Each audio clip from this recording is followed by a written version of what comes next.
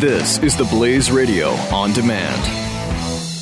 The founder of this company 10 years ago was trying to sell his house. He's kind of an important guy. And he said to his wife, if this is what it's like for us, how do people who have no clout ever get around this? So he started a company and it went into business, I think 3 years ago. Their deal is their word is their bond. And they are people that listen to this show. They are just like you. Now, how can I say that?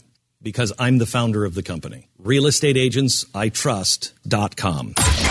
Jay Severin. Get this. I had the opportunity to watch the entire news conference today. Obama in London with British Prime Minister David Cameron. I think the world of Cameron. He is great. Then again, I'm an Anglophile. He's a conservative. It's the Queen's birthday. It's a match made in Anglo heaven. I'm also a proud uniculturalist. I don't know if I've mentioned that recently. I'm a proud uniculturalist. So I watched the press conference today, and the President of the United States was asked, what about the trans bathrooms in Mississippi and North Carolina? Call me old-fashioned. Is there still any room left for surprise or shock or umbrage? Has Donald Trump beaten that out of all of us? Have we been sufficiently twerked?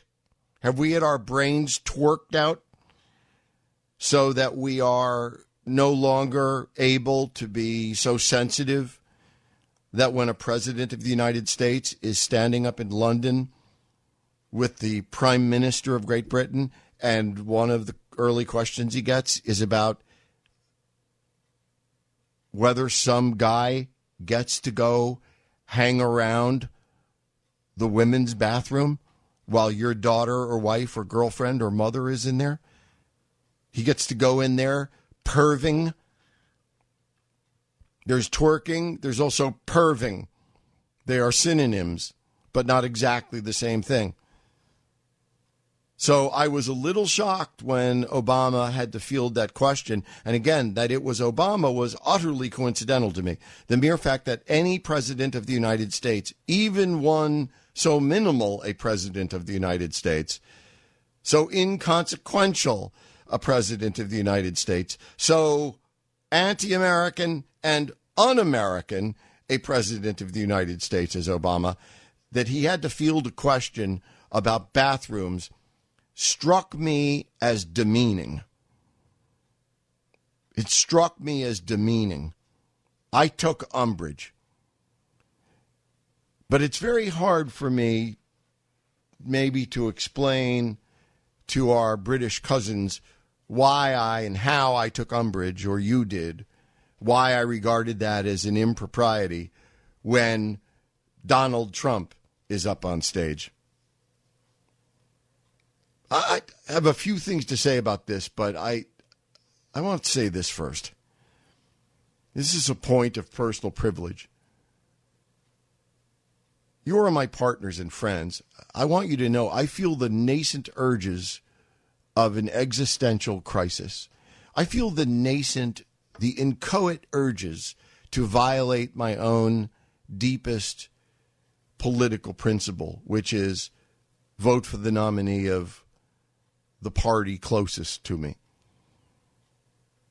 I realize that voting for my party's nominee, however greatly imperfect, like me, both of them may be, the party and the nominee, every time I now actually think, really visualize Donald Trump as president of the United States, I feel as if I'd be casting my vote and my young family would be standing by knowing, seeing me cast my vote for someone who represents virtually every single thing as a family we reject, renounce, denounce, mock, laugh at, make fun of, and are ashamed of even existing in America or in Americans, especially in a president of the United States, which the more I think about it, even as I'm saying this to you, becomes more unthinkable to me. Donald Trump as president of the United States. Before June 16th, even though this is someone I've followed my whole life fairly closely, and someone I know and someone I've talked to at parties. I mean, so I'm not saying I know him like we're friends, but I'm saying this is someone I don't know nothing about. And culturally, I know everything about him. And as I say this to you, with every word that passes, the more unthinkable it is to me that a lout like Donald Trump could be president of the United States. I keep flashing back to the moment he made fun of the disabled reporter from the New York Times. That single moment is etched in my memory, and you try to put it alongside president and my vote, and it makes me vomitous. I may still vote for the nominee of my party, even if that nominee's name is Chump. But I will have to remind myself, I will have to keep a photograph taped to my computer screen of Hillary Clinton that I see virtually every second of every day in order to get myself to stand before my family and you and say, I'm going to vote for Donald Trump.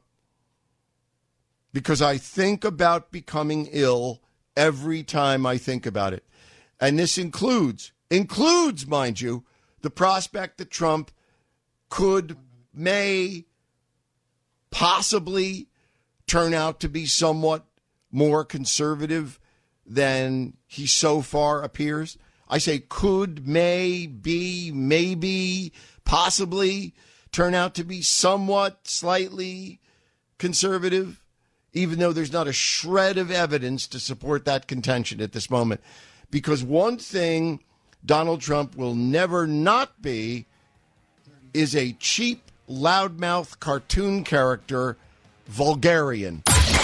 Jay Severin. The founder of this company 10 years ago was trying to sell his house. He's kind of an important guy. And he said to his wife, if this is what it's like for us, how do people who have no clout ever get around this? So he started a company and it went into business, I think 3 years ago. Their deal is their word is their bond. And they are people that listen to this show. They are just like you. Now, how can I say that?